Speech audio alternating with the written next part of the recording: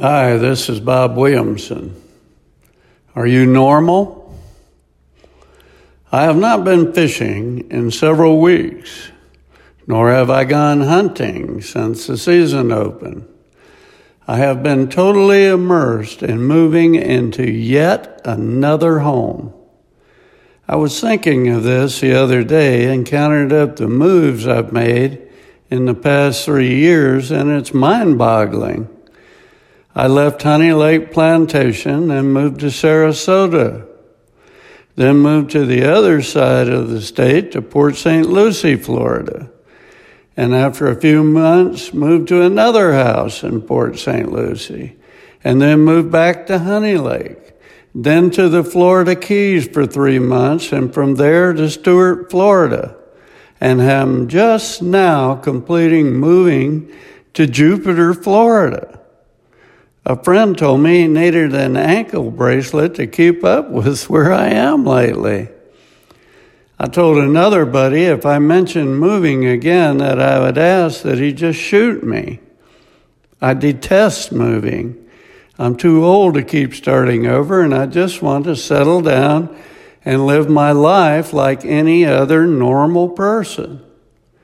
I related this to a friend of mine the other day, and he broke out laughing and told me that I was as far from being a normal person as one could get. I asked, "What is normal?" He laughed and said, "The opposite of you."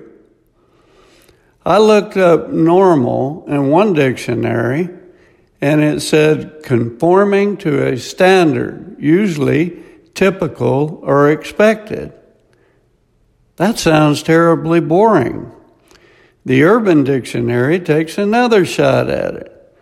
A person who has become or has a natural disposition to be adept at blending in with their surroundings by falling under social normality.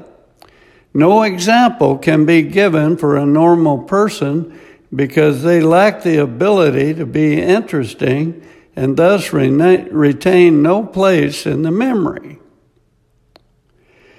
A further Google search answered the question, what is a normal person? Normal is anyone who doesn't see the world as it is. In other words, most people are normal. After reading the definitions, I suppose when I get down to the truth of the matter, I have no interest in being normal anymore. And I would suppose many of you would probably agree it doesn't sound too appealing. And yet the majority of people seem to revel in the fact that they are normal. I read this interesting commentary regarding this question by Dan Pierce, Single Dad Laughing. Don't you get it? There is no other you. Out of the 6.5 billion people on earth, not a single one of them has had the same experiences in life that you have had. None of them share the exact same passions and struggles. None of them have lived your life. None of them. You are the product of you and nothing else.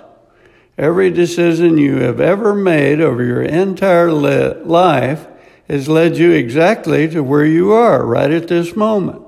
Simplified, you are you because of you. I am me because of me. And everybody else is everybody else because of what they did to get there, because of their own choices, because of their own past. There is no normal, because there isn't a single common trait shared by everyone. There is nothing that everyone is doing or that everyone is. This writer omits God from the equation. We were born unlike any other human in the world. We have unique DNAs, fingerprints, personalities, and so on. God did not want us to be the same, or what most refer to as normal. We are unique. God influences my life every single day, and it is because of Him and His holy word that I have achieved anything positive. The writer did hit on a valuable point, though. We are a product of the decisions that we make. When we know what we ought to do, we have a choice to be obedient or disobedient. The product of those decisions is you and me, for better or worse. With all this said, normal isn't even a reality, so why long for being like someone else? Enjoy who you are today. Psalm 139:14. I praise you, for I am fearfully and wonderfully made. Wonderful are your works. My soul knows it very well. This is Bob Williamson. Thanks for listening.